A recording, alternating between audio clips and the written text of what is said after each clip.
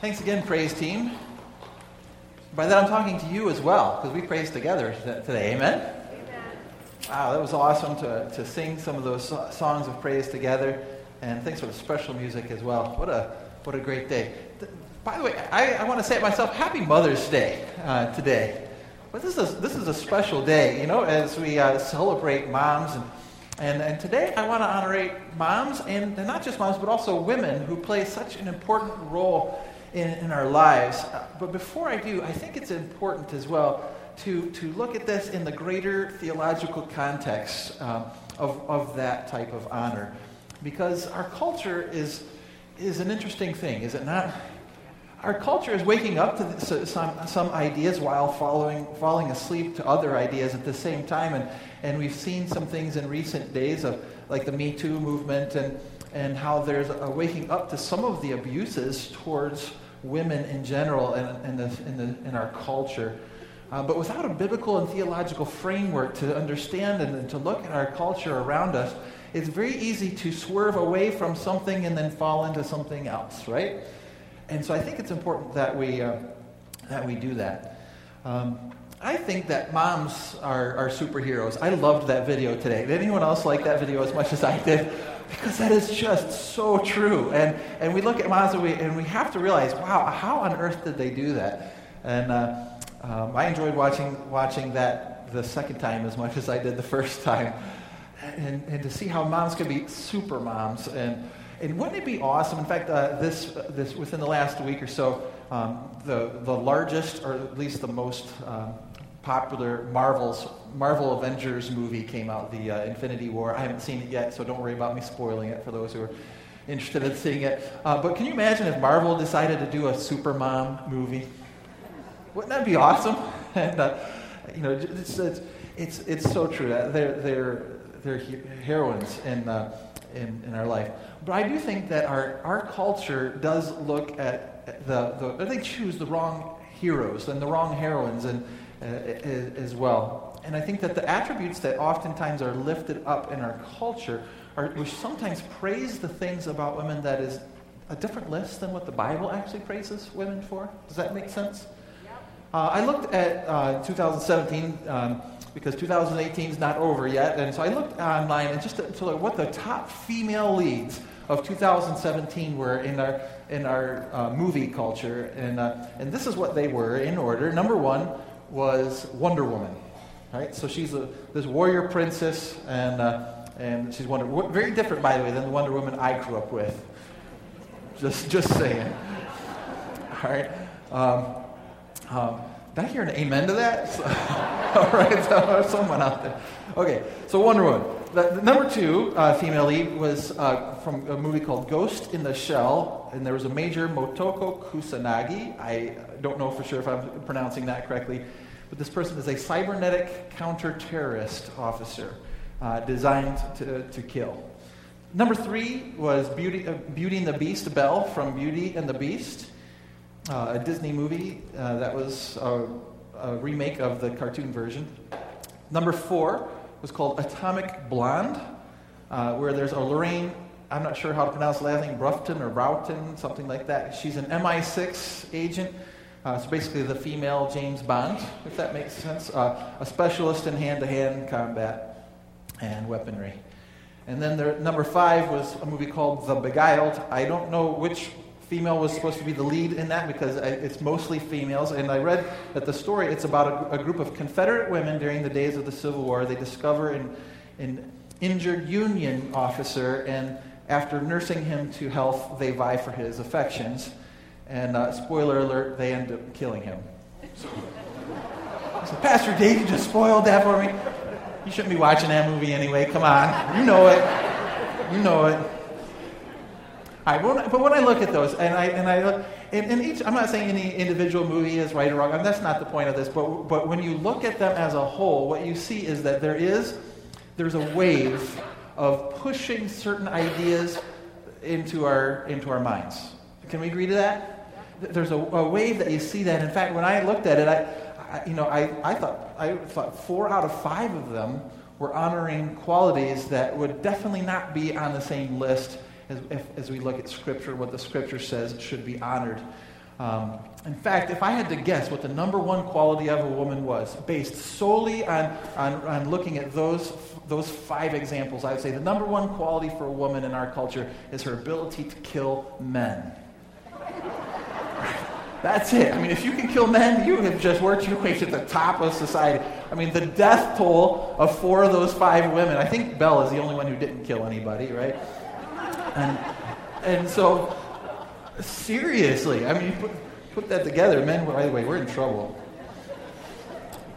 I mean, but the death toll is astronomical, right? And these are our heroines. These are the ones that culture lifts up. And maybe some of those men deserve to die. You'd have to watch the movies. But today I'd like to hit 2 controversial truths. Right? 2 things that are countercultural, but we see them in Scripture, and I think it will help us to value each other in a much better way. Here's the first one. The first controversial truth is this: that the genders are designed by God to be complementary. Now, this is controversial in a couple of senses. First of all, we are saying that they are designed by God. That definitely flies in the face of our culture right now that says it's something that each individual can choose at the time, right? But we're saying that God designed us. He designed. Now, does God ever make mistakes? No, He doesn't. So God designed us, and oftentimes you see men mocking the qualities of women that I think the Bible actually lifts up. When instead of mocking them, we should, wait a minute, we are designed by God to be different, and those differences are intentional, and they were intended by a God who knows a lot more about what He's doing than I do. Amen? And so they're designed to be complementary, but also the word complementary implies that there are differences, and it also implies that those differences are mutually beneficial. That's what the word complementary means. We're different, and those differences are designed to be complementary. James Dobson, in his book called What Wives Wish Men Knew About Women. By the way, kudos to him to be bold enough to actually title a book that. What wives wish men knew about women. And I think it was probably written by his wife, I'm just saying. But this is what he wrote. He said, an effort has been underway for the past few years to prove that men and women are identical, except for the ability to bear children. Radical feminists have vigorously and foolishly asserted that the only distinction between the sexes is culturally and environmentally produced. Nothing could be further from the truth. Males and females differ biochemically, anatomically, and emotionally. In truth, they are unique in every cell of their bodies. For men carry a different chromosomal pattern than women. There's also considerable evidence to indicate that the hypothalamic region located just above the pituitary gland in the midbrain is wired very differently for each of the sexes. Thus, the hypothalamus, known as the seat of emotions, provides women with a different psychological frame of reference than that of men. Do you believe that this was designed by God to be complementary? That women see things in a different way, from a different frame of reference than men do, and that is a good thing? He goes on to say, the reproductive capacity of women results in greater needs for security and stability. In other words, because of their sense of responsibility for children, females are less likely to take risks and gamble with the future. Though it varies in individual situations, there is typically a healthy tension between a man and a woman that interests me. Notice a healthy tension. He likes excitement, change, challenge, uncertainty, and the potential for huge returns on a risky investment. She likes predictability, continuity, safety, roots, relationships, and a smaller return on a more secure investment. These contrasting inclinations work to a couple's best advantage. She tempers his impulsive, foolish tendencies, and he nudges her out of apathy and excessive caution. And these genetic tendencies have far-reaching implications, and medical science has not begun to identify all of the ramifications of the sexual uniqueness. We see the wisdom of the Creator in the way the sexes interrelate at this point. Isn't that true? Now, this is not going to sell a lot of books. Well, I mean, he sells some books, but it's not going to sell a lot of books Why? Because this is a controversial statement. The idea that God has designed us to be different. He has designed us in such a way that we are mutually beneficial to each other. I'd love for you to read the book sometime. He goes on to say, but do you see the point of what he's getting at? Genders are designed by God to be complementary. And that's important because sometimes I think we see the differences and we just mock them. And you see it on time, the gender wars between the men and the women. And instead of mocking each other, I think that we should see the value in each other. Amen? When I look at the heroes and the heroines that the world emulates, it seems to me that the world has a habit of undervaluing real womanhood. It doesn't seem to be an error as much in the area of men, but I think this is an area that they definitely fail when it comes to women. They undervalue true womanhood. They devalue women, or they value them for the wrong things. In fact, I think that sometimes they only value women when they imitate men. Just being honest. I think that's what our culture tends to do. But that's not how it should be. Where should we turn to understand who we are and who we are in Christ and who we are as a male and female? I think that's got to come from the Scriptures. What I did is I decided to go through Scriptures from Genesis to Revelation and look at every passage where God has something positive to say about men and where God has something positive to say about women. And I took out any of the reference where he's talking to both at the same time. Only when he's talking to a group of men without women, or when he's talking to women without men, and you start to see a pattern that emerges. And when I looked at both of them on the left side of the screen, you'll see what was there for men. We read words like decisive, wise, courageous. Some words were repeated. We found words like compassionate, brave, encouraging. Some of those things fit the worldly idea of manhood. Some of them do not. When I looked at the feminine side, I see words like they're praised for their nurturing, for nourishing, for their resourcefulness and their wisdom. And taken as a whole, I would say this does not describe the atomic blonde, right?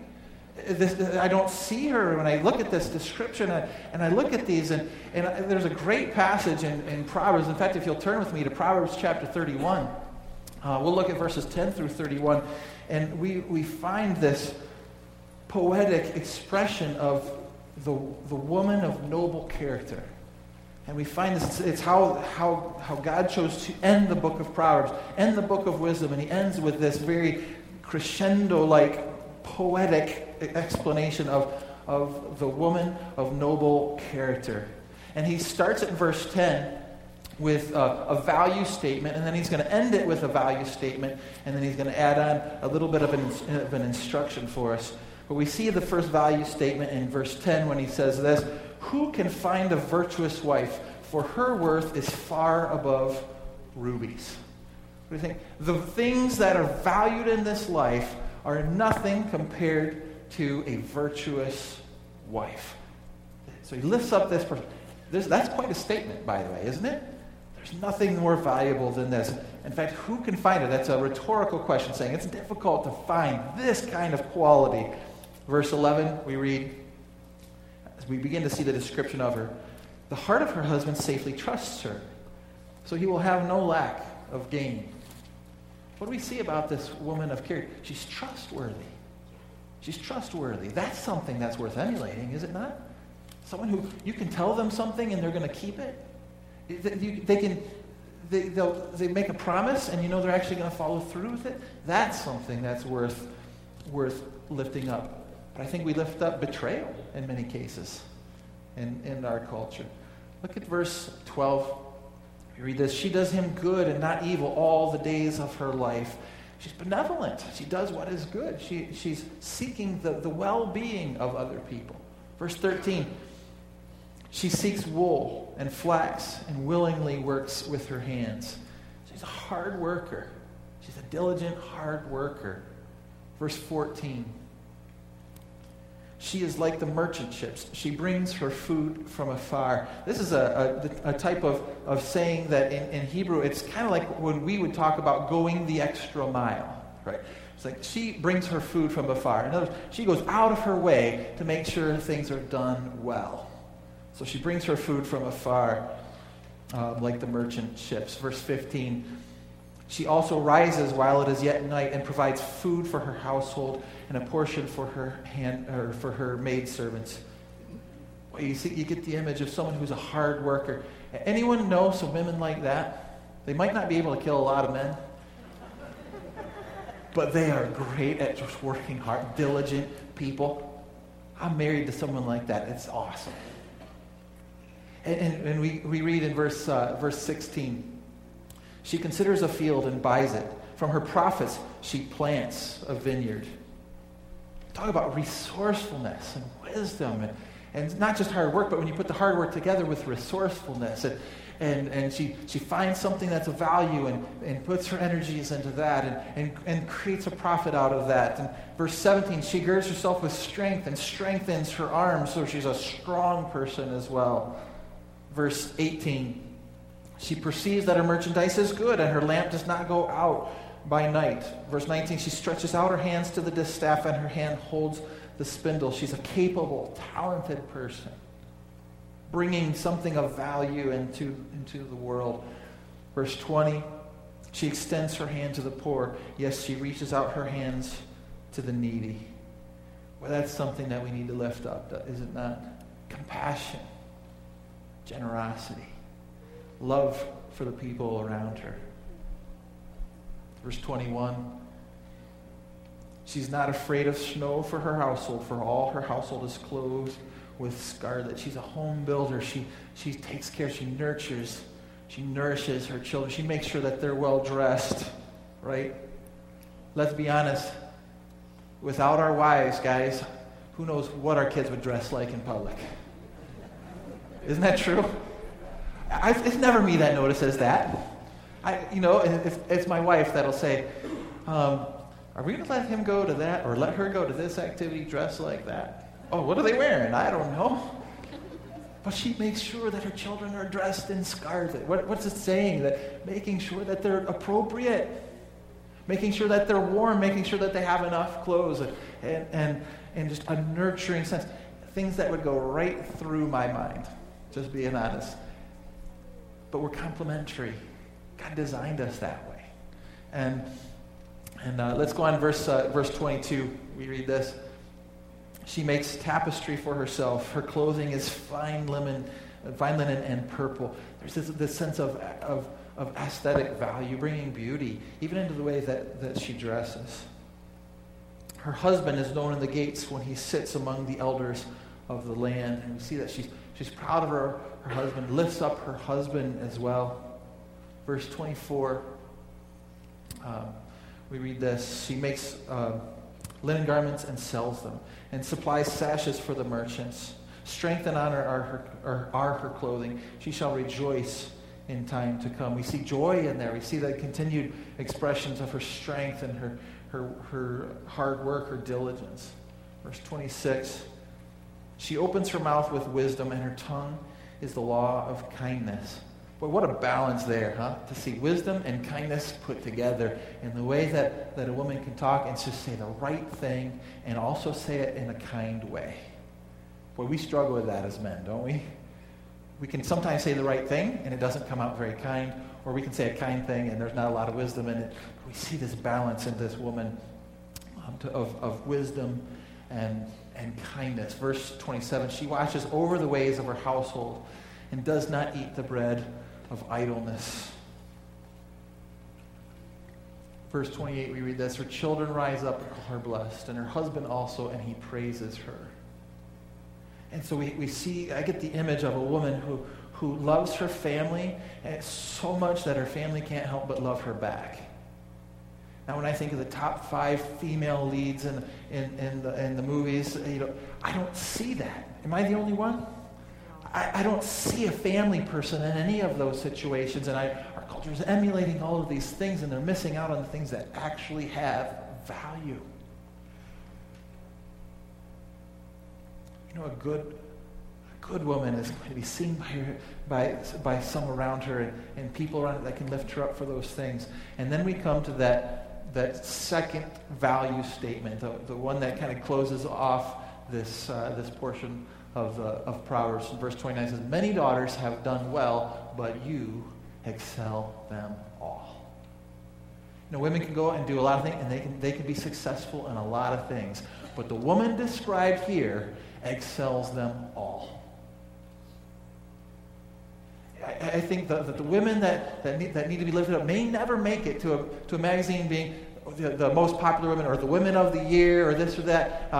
Some people can work their way up to some pretty high positions and can look really good on the outside, and then you find out that in their home things are a mess. And I'll tell you what the Bible is saying is we're looking at the wrong things. And we need to look at the character of the woman. And then I like the way he ends. He kind of ends with a little instruction for us, especially for us as men here. We read this. "Charm is deceitful, and beauty is passing, but a woman who fears the Lord shall be praised." Now think about that for a moment. Charm is deceitful. What is charm? Charm is that personality attraction, right? If a person is charming, then you're attracted to their personality. They know the right things to say. They know the right way to look, and so on. Charm is deceitful. In other words, when two people go on a romantic date, what is the guy doing? The hour before, he's preparing, right? And what is the girl doing for 6 hours before? She's preparing. I don't know if it's 6 hours. I don't know. I see something at 6. Maybe it's 8. Okay, I don't know. They're preparing. Now the guys prepare physically by just throwing their nice clothes on, but they prepare their lines. Just tell them they want to make sure they have topics that they're ready to talk about. They want to come across as intelligent, right? They want to have a few good jokes to try. And what does the woman do? She's trying to look her best. And what charm is deceptive. You only get to see the person in the best of contexts, which is why I recommend dating for a long time before you get married. Right. Charm is deceptive. Beauty is fleeting. Beauty is passing. It's short term. My mom, I love her. She used to say, when I was a little girl, we used to always cry because we didn't look like Elizabeth Taylor. So now that I'm older, we all cry because we do. Beauty fades with time. But a woman who fears the Lord, character, your spiritual connection to God, that does not fade with time. And you can become more and more beautiful over time when you learn to value the right things. Amen? It says, charm is deceitful, beauty is passing, but a woman who fears the Lord, she shall be praised. And then he gives the instruction in verse 31. Let me go back. Verse 31. Give her the fruit of her hands, and let her own works praise her in the gates. What is he saying? He's saying, men, give honor where honor is due. This is where honor is due. And oftentimes these are the things that get overlooked. They're definitely overlooked in our culture, but they should not be overlooked by us. Amen? And I think of the women heroines of the day. What are they being praised for? Are those masculine or feminine properties that they're being praised for? And I think that today women are praised more for their masculine properties than they are for their feminine ones. In fact, the word feminist itself oftentimes, not always, but oftentimes means a person who believes you should masculinize women. I don't think that's what the Bible is getting at. I don't think that's it. In fact, there's an underlying lie to that. And the underlying lie is that the feminine qualities are not really as valuable as masculine ones. Don't you think that's the lie that's being purported out there? The world comes along and says to the women, says something along the lines, women, if you want to have value, you've got to be more like men. And it's just not true biblically. And I think that men have done a disservice too many times, and society has done a disservice by not valuing women for the right things. In fact, as a society, I think we tend to vacillate between one of two errors. One would be the old backwards understanding on one end of what we call it the barefoot and pregnant, right? A woman's place is to be barefoot and pregnant in the kitchen. How many have heard that before? Is that what we read in Proverbs 31? No. That's not what we read in Proverbs 30. That's not it. I mean, that's not what we're called to be. I mean, now there's nothing wrong with being barefoot, right? Just because I'm sure my mom will listen to this, and she loves to be barefoot. So she's from Kentucky, and she'll be hearing this. There's nothing wrong with that. There's nothing wrong with being pregnant. In fact, that's a beautiful thing. We have some ladies in here that are pregnant, and just as a guy, I get excited about the fact that we'll be bringing new little babies into the church. Anyone else with me? I think that's cool. But when we've limited women as if there's some subspecies that they're incapable of doing, we've done a disservice to women, and culture has done that, much of culture. And then there's the pendulum swing on the other side that says, a woman, if you want to be a woman, then you need to be a man killer. You need to be out there. You need to be rough and tough. And I think what the Bible says, neither of these extremes are correct, right? Neither of these extremes are correct, which brings us to the answer, really. What it said in verse 31, give her the fruit of her hands and let her own works praise her. The second controversial truth, and we'll finish with this one, the second controversial truth is this, that the genders are designed to be complementary. How many of you think I just repeated myself? I didn't. There's one letter difference, right?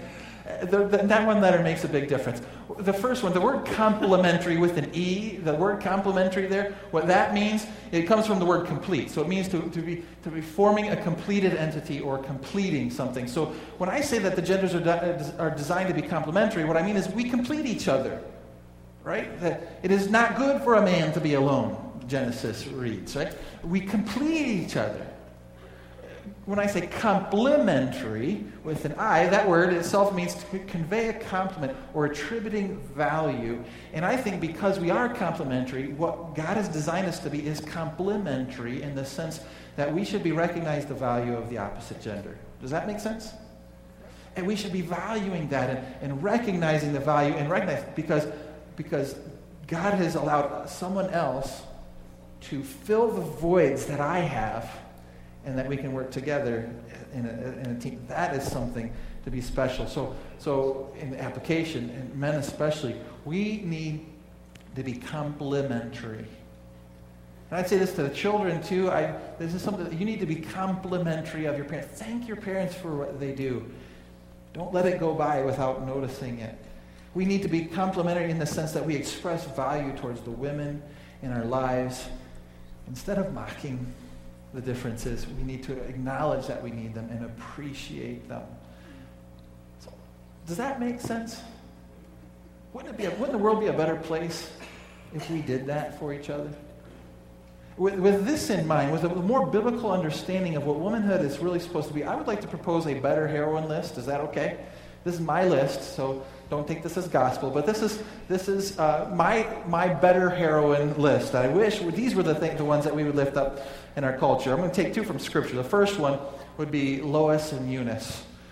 And if you're not sure who they are, that's okay. I'll explain it. Paul, the Apostle Paul, was writing to Timothy, who was a mentor, and he was writing to him in his pastoral ministry. And this is what he said to them. He said in 2 Timothy 1:5, he says, I am reminded of your sincere faith, which first lived in your grandmother Lois, and then in your mother Eunice, and I am persuaded now lives in you also. What was he saying? Saying, Timothy, the reason you are the man you are, the reason that you have the faith that you have, is because of your mother and your grandmother. A true hero is someone who takes their faith and they pass it on to that next generation. That is something worthy to be praised. Amen? What a beautiful thing. I'm going to take another one that is, and I'm trying to take some that are maybe not so popular here. The second one, I'm going to say Rufus's mother. You say, I don't even know who Rufus is. Rufus's mother. Rufus was a co-worker with Paul, and Paul would travel at times with Rufus, and Rufus was a great man of faith, and when he was writing back to the Christians in Rome, in the book of Romans, he wrote about this, and he wrote this. He said, greet Rufus, chosen in the Lord, and his mother, who has been a mother to me too. I love this one because here we have a situation where where Paul would interact with Rufus, and I'm sure that means he would go to his house and there he'd see Rufus's mom, and Rufus's mom would recognize this need. We don't even know her name yet. I'll look forward to meeting her someday, but she sees a need because here's Paul who's doing all this work and he doesn't have a mother figure in his life, and she says, I'm going to become that mother figure for him. And he treats her. How many of you had a mom that had other people outside of your family call her mom? That was definitely the case with my mom. I mean, we had so many people who just call her mom. Like, no, she's not your mom. She's my mom. No, she was their mom too. I mean, what a beautiful picture of a Proverbs 31 woman. I'm going to go out of the New Testament. I'm going to go into modern day situation here, and I'm going to use one more. I'm going to use Joanna Gaines. How many of you even know who I'm talking about? Joanna Gaines? All right, yeah, from the show called Fixer Upper. It's a show where they take old houses, they fix them up, and I asked my wife, I said, who would you say is an example of a Proverbs 31 woman in our culture today? And she said Joanna Gaines, as opposed to Martha Stewart. She gave me a positive and a negative. So both of them have the capability to create an externally beautiful situation. She said, but when you look at Joanna Gaines, you see something that goes much beyond that. You see a person who loves her husband, lifts up her husband, even though he can be kind of goofy sometimes, which is a good character because I'm a goofy husband, and I don't like to make mistakes, but I like to have a wife who lifts me up even when I do. She loves her kids. She's diligent. She works hard. She's got I don't know if it's a multi-million-dollar industry, but she's got her own business that they run, and they restore houses, and yet somehow she includes her kids. And we see both Chip and Joanna spending time with their kids, and their kids seem to love them, and they love each other. Isn't it a fresh thing, just a breath of fresh air when you see something like that on TV, when so much of what we see in culture is the opposite of that? And so to me, I think that is the type of thing that we should lift up. And when they say the women of the earth, we should be looking at people like them. And it's to my knowledge, she has not killed a single male. Just throwing that out there. And then lastly, I'm going to try to cover it all here. I'm going to say all Proverbs 31 women. In our culture, with all of these atomic blondes and all of these things being thrown at us, it is really nice, if I could say this, to come to church and be surrounded by a lot of Proverbs 31 women right here in this room. And I see the things that you're doing. I see your Facebook posts and the fun things you're doing with your kids. I see the lessons that you're teaching your kids. I see the way you interact. I see the way you build up your husbands here. And it is a breath of fresh air to come here and to be surrounded by so many Proverbs 31 women. What a beautiful thing it is to see the contrast between what the church is showing because of Jesus Christ. We can't take credit for all that, and compared to what the world is shoving down our throats. Today I would like to honor all of you, and especially honor two women in my life that have shown these Proverbs 31 qualities. First, my mom, who raised us as a Proverbs 31 woman, and then my wife, who is doing the same thing with our children right now. With my mom, she became a nurse just because she wanted to help us pay for college, because Bible college is not cheap. But she was at our games, and she cheered us on, and she taught us stories, and she prayed with us, and she cried when we needed someone to cry with. She celebrated, and she became moms to all of our friends, and she made more meals than I can imagine, than I can remember for my friends as they came up. Just a great Proverbs 31 woman. And then I've been fortunate enough to marry a Proverbs 31 woman too, and my wife is doing so much to raise up our children in the nurture and admonition of the Lord. And there are things that I can't see and that she catches them, and we work together as a team on that. And so to her today, and I don't want to embarrass her, but I just want to say thank you for being humble and wise and patient when I'm not. I struggle with that sometimes. And for being so nurturing to our children and making sure that they have everything that they need and that they're dressed appropriately when they go out. And I want to thank you, too, for all the things that you do that go unobserved, the things that you do when you're at home and no one else is there and we don't see it, and we sometimes take it for granted when we come home and things are done that we didn't even notice. I want to thank you for standing up for me when times are difficult in ministry. Believe it or not, times can be difficult in ministry, too. And she's always been by my side and lifting me up. I want to thank you for your generosity and your kindness, your compassion, your wisdom, and your godliness.